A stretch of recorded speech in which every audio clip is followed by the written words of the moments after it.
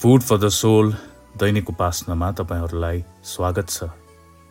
आजको वचनको खण्ड रहेको छ उत्पत्ति 19 अध्याय 1 देखि 19 सम्म।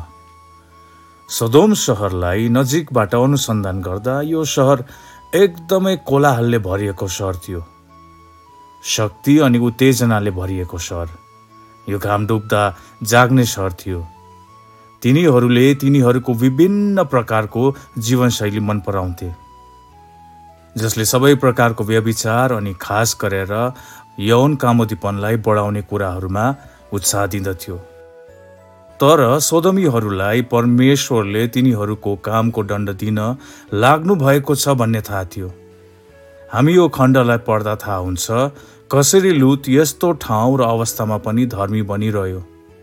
परमेश्वरले तिनलाई सोदोमबाट निकालेर ल्याउनु भयो। सुरुमा लुतले आफ्नो निर्णयमा गल्ती गरे जस्तो लागेन, तर तिनको निर्णयले तिनको घर बिगाड्यो। यसबाट सिक्नुपर्ने पाठ चाहिँ यो हो, हाम्रो निर्णयको परिणाम हुन्छ। लुतले सोदोमको मानिसहरूलाई शान्त पार्न खोजे, तर तिनले आफ्नै छोरीहरू दिएर गलत निर्णय लिए अनि परमेश्वरको दूतले तिनीहरूलाई सुरक्षा दिनुभयो। यो हामी उत्पत्ति 19 अध्याय 4 देखि 8 पदसम्म पढ्न सक्छौं। सम्झौताको जीवन जिउनलाई लुतले तिनको परिवारलाई मिश्रित समाचार पठाए। तिनकी स्वास्नीले परमेश्वरको आज्ञालाई विरोध अनि उल्लङ्घन गरी जीवन नाश गरी। छोरीहरूले तिनलाई मताएर तिनीसँग पारिवारिक सम्बन्धको पाप गरिन्। हामीले कस्ता आत्मिक औ नैतिक मूल्य हाम्रो परिवार अनि हामीसँग सम्बन्धित मानिसहरूलाई दिइरहेका छौं। 16 पदमा हामी देख्न सक्छौं कि लुत शहर छोड्न इच्छुक थिएन अनि अल्मलिरह्यो।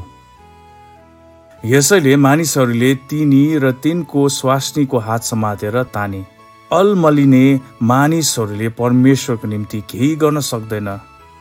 यदि परमेश्वर आफ्नो वचनद्वारा तपाईसँग बोल्नु भएको थाहा पाउनु भयो भने ढिलो नगर्नुहोस्, तर परमेश्वरले दिनुभएको दिशातिर बढ्नुहोस्। आउनुहोस् हामी प्रार्थना गरौँ। प्रभु येशू, मैले मेरो जीवनमा लिएका निर्णयहरू तपाईले देख्नु भएको दिशामा नै भएको होस्। आमेन।